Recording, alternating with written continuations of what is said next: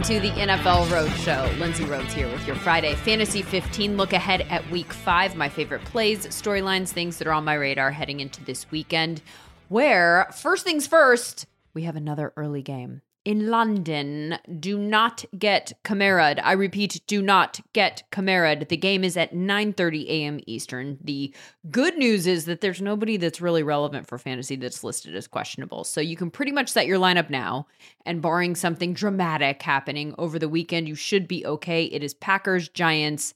Daniel Jones is going to play quarterback for the Giants. He was taken off the injury report on Friday. So get all your guys in that you want in. And by the way, that should at this point include Romeo Doubs, who had scored 13 plus fantasy points in back-to-back weeks and tallied 16 targets in that time. After that game, we've got 9 games in the early window, 3 in the afternoon, and then 2 of the highest point total games in prime time, which is good for us as viewers, I guess, after that scintillating 12-9 game on Thursday. But it's bad for us in daily fantasy because it takes those 2 games off the main slate, where the top scoring games are now expected to be Chargers-Browns at 47 points in the early window and Eagles-Cardinals at 49 points in the afternoon. Bengals-Ravens has a 47.5 over-under on Sunday night, and the highest expected point total of the week is Raiders-Chiefs at 51.5 on Monday. And that game is where I'm going to start with my fantasy advice. Let's fire up the clock, 15 minutes, and break the huddle. Hurry up, let's go! 2 on 2, ready? All right, so that Monday game, massive bummer that it isn't on the main slate because this is where I wanted to go at quarterback. My favorite play of the week being Patrick Mahomes. I think you could argue that he has the best matchup against a Raiders defense that's allowing the 3rd most fantasy points to quarterbacks, but also a Raiders team against which Mahomes has thrived historically. We are talking 2,500 plus passing yards in 8 career games, 22 touchdowns through the air, 2 on the ground, just 3 interceptions. This is the opponent that he has had the most success against. His offense has never scored fewer than 28 points against them. So it doesn't really help us that much in daily, but I do expect him to smash, and I guess I just wanted that on the record. Jalen Hurts versus Arizona, also a great matchup. Don't love that matchup for Kyler, who's the 3rd most expensive quarterback on the main slate. You guys, Philly's been tough. They're allowing just 9 points per game to quarterbacks, and not against awful offenses either. We're talking Detroit, Minnesota, Washington, and Jacksonville. And keep in mind, Carson Wentz had scored 27 points in back-to-back weeks before he posted single digits against Philadelphia.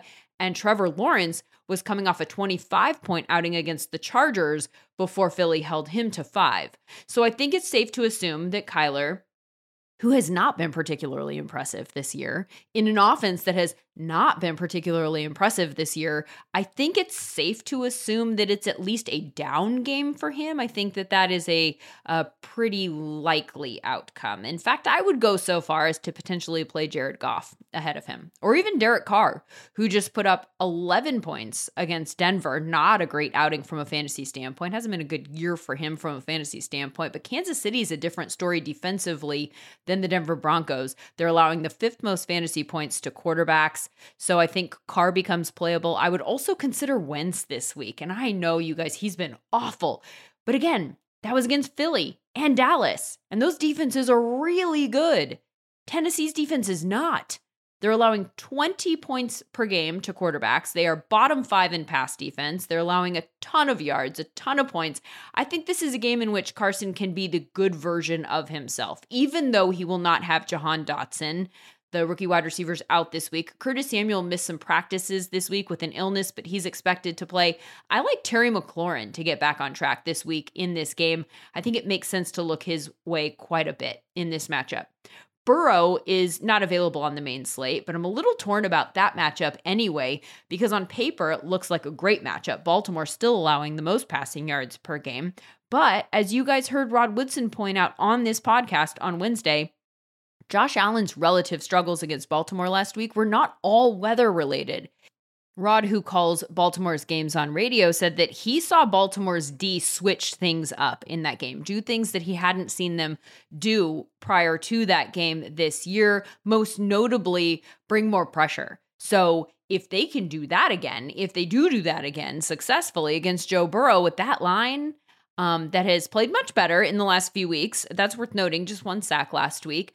I think, though, that we could see the Ravens D become less of an obvious attack point for passing attacks in fantasy as the season goes on. Maybe it even starts this week. So that's on my radar. I think the DFS play here at quarterback might be Tom Brady against Atlanta at $6,000. He showed up on the injury report this week, says he's fine, though. Bucs offense had a breakout game last week with 4 touchdowns after only scoring 3 offensive touchdowns in the first 3 weeks. That, in my opinion, clearly a product of just having weapons available. And while Julio Jones is listed as questionable for this game, we do know that Godwin and Evans will play, and Atlanta is bottom 10 or just outside bottom 10 in every major defensive category. Plus, intangibly, I think Tom Brady would very much like to send a message this week to all of the people whose analysis of him has not been particularly focused on football. Last quarterback point, if you have Stafford in redraft, I just wouldn't do it. I can't believe we're here, but we are. He ranks 28th in fantasy at his position, and Dallas is a very good defense. Find somebody else. Looking at the running backs here, in terms of the high-priced guys, I think that Chubb is the one that I feel the most comfortable with, consistently getting volume. He's putting up fantasy points and facing the Chargers, who are allowing 29 points per game to running backs. A little bit down the board, I really like James Robinson this week against Houston at $6,300. I know he didn't come through for you last week, 2.9 points. But as I've said before, that was against Philly. Found himself in a negative game script, only touched the ball 8 times. I do not see that happening this week. Houston allowing 32 points per game to running backs, 564 rushing yards allowed to running backs. We saw Austin Eckler come alive last week against this team. James Robinson will get back on track against them as well. Also in that game, Dameon Pierce. He's kind of a must play at this point in season long. The only player to get a carry in last week's game for Houston. And you gotta love that kind of clarity in a backfield. I don't think it's clear in New England, but the matchup is really good. So I like Harris and Stevenson this week. Detroit has been just a disaster defensively. They can't stop anybody. You saw what Rashad Penny did against them last week. Also in their favor, I don't expect the Patriots to come out and throw a ton, considering their quarterback situation. Bailey Zappi is expected to play again with Mac Jones listed as doubtful. Maybe they throw a little bit more than they did last week when they threw 21 times, but I think they'll try to run the ball quite a lot. And I think that they'll have success doing it also. $5,600 is the price point for Damian Harris. He's RB18, giving you consistent low to mid-teens for the last 3 weeks.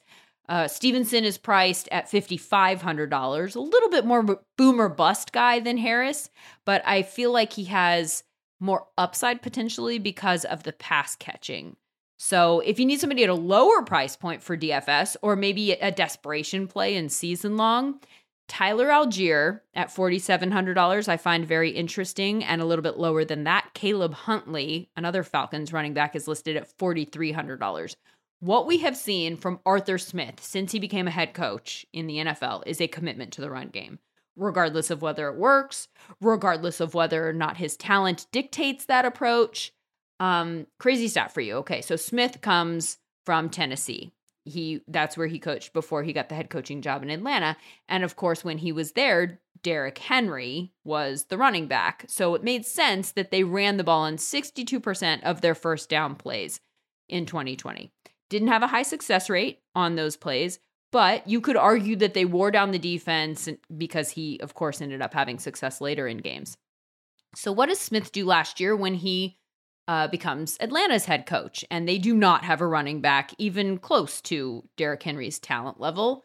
He runs on first down at the second highest rate in the NFL, behind only the Titans, who still have Derrick Henry. He also does not have much success in that situation, but he keeps doubling down as the year goes on, and we're seeing him lean into the run game this year too. 35 runs to 15 passes last week, 31 runs to 20 pass attempts the week before. So why am I telling you all of this? Because Algier and Huntley are not flashy names, but they are going to get the ball. And I feel comfortable with the odds that they will return value on their already low prices. At wide receiver, we still don't know if Amon-Ra St. Brown will play, though he did practice on Friday. Rashad Bateman is out. I mentioned earlier Julio Jones is questionable in a revenge game against his former team. I really like Godwin this week in that game. He's had a ton of success against Atlanta in his career, 9 touchdowns in 9 games. According to PFF, he has a targets per route run of 25% when Brady's not under pressure. And that number dips to 11% when Brady is under pressure. Well, Atlanta is one of the worst pass rushing teams in the league. So I don't think that the pressure is going to be there for Brady. And that points to a lot of targets for Chris Godwin. As does Atlanta allowing the 7th most fantasy points to wide receivers. And Godwin's DFS price point of $5,900 is the 23rd highest price on the main slate. He's less expensive than Devontae Smith, Amari Cooper, Brandon Cooks, Adam Thielen, Gabe Davis. A little bit further down the board, I really like George Pickens this week at $4,300 now that Pickett is the quarterback. He targeted him like crazy in the second half last week, and Pickens produced. And how about this? He is second in the NFL in downfield targets this year for wide receivers. 11 of his 29 total targets have been deep targets. I'm also intrigued at the wide receiver position this week by Zay Jones at $4,100. Missed last week's game with an injury, but Doug Peterson says he is fine this week. Trevor Lawrence has targeted him a lot this year. 2 games of 9 targets or more for him. And again, he's only played in 3. He has also scored double-digit fantasy points in 2 games as well. Tyreek is an interesting one for me this week. My guess is that some people will be wary to pay up for him in daily at $8,000 with Bridgewater as his quarterback. Not a guy particularly known for his deep ball. And yes, Tyreek has done a lot of his damage this year on those deep balls with 243 yards on 6 catches. Holy moly, that's incredible. But he's actually been targeted most frequently on short routes, 0 to 9 yards out. He's caught 12 balls that way. He has 101 yards. We all know he's a yak guy with the ability to break away. He hasn't really done that yet on those kinds of routes, just a 5.3 yards after the catch average. But his yards after the catch as a whole is second only to Debo with 177 yards total. So I trust that he'll be able to adjust, and I think that he will elevate Bridgewater rather than Bridgewater bringing him down. A few other interesting notes since we're talking about target depth. Number 1 wide receiver in the NFL so far in downfield targets, it's Chris Olave, the rookie in New Orleans, who's been targeted deep 14 times. This guy has become a must play in an offense that isn't really all that attractive. It did take me a minute to come around to trusting it, but he's led the team in targets, catches, and receiving yards for 3 straight weeks now with Winston, with Dalton, and by the way, it is going to be Dalton again. Winston is listed as doubtful, which I don't know why that's just not out because it means out, but whatever, that's a separate conversation. Also out Michael Thomas with a toe injury. So especially because of that, I see absolutely no reason to expect Olave's role to change, especially since they have the Seahawks this week, allowing the 2nd most yards and points per game. One more depth-related note. Did you know that Devontae Adams has not caught a single deep ball this year? 0 on 6 targets. I think that's incredible. He's been kind of up and down in that offense and obviously has expressed some frustration. That said, I do like him this week against the Chiefs. I think that the more balanced approach that we saw from Las Vegas last week is one that they would be well advised to continue with. I think it took some pressure off the passing game, and as a result, we saw Adams get back on track with his 2nd 100-yard game of the year. I also think that a stronger run game will open up some of those deep shots at some point to take advantage of his quick strike capabilities. Say that a few times fast. The tight end position is tough. All right. Pitts is out this week. Knox is out this week. Kittle has scored in single digits in 5 straight games dating back to last year. I don't know how you feel all that comfortable playing him. This position has become somewhat of a dumpster fire. We've got the two names at the top, Kelsey and Andrews, and then we've got a relatively wide gap of options. Higbee has emerged as a guy that we have to play on a week-to-week basis, the most targeted tight end in fantasy. In fact, more than Kelsey, more than Andrews. TJ Hawkinson obviously had that big blow-up game last week, but he posted single digits in weeks 1 and 2, so we haven't seen consistency from him yet. Ertz has shown less boom potential, but he has been consistent, double digits, low double digits in every game so far. Gerald Everett has posted double digits in all but one game, same with Freiermuth and Tyler Conklin, and the guy I like this week, Dallas Goedert against the Cardinals, who are bad against tight ends this year. Again, that was the case last year too.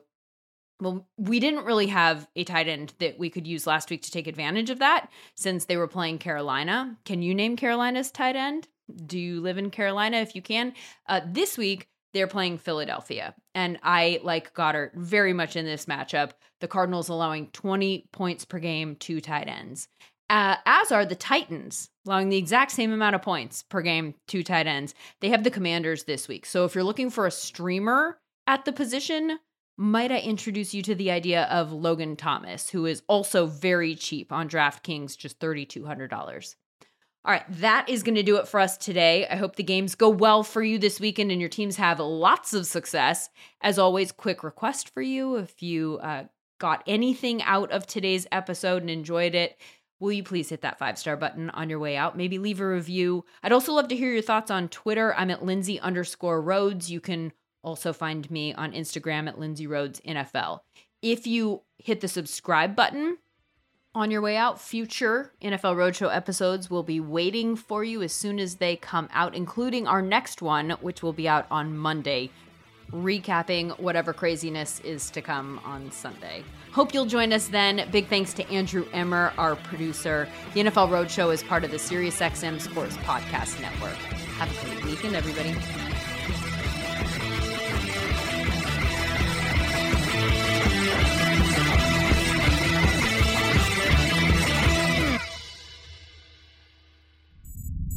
SiriusXM Podcasts.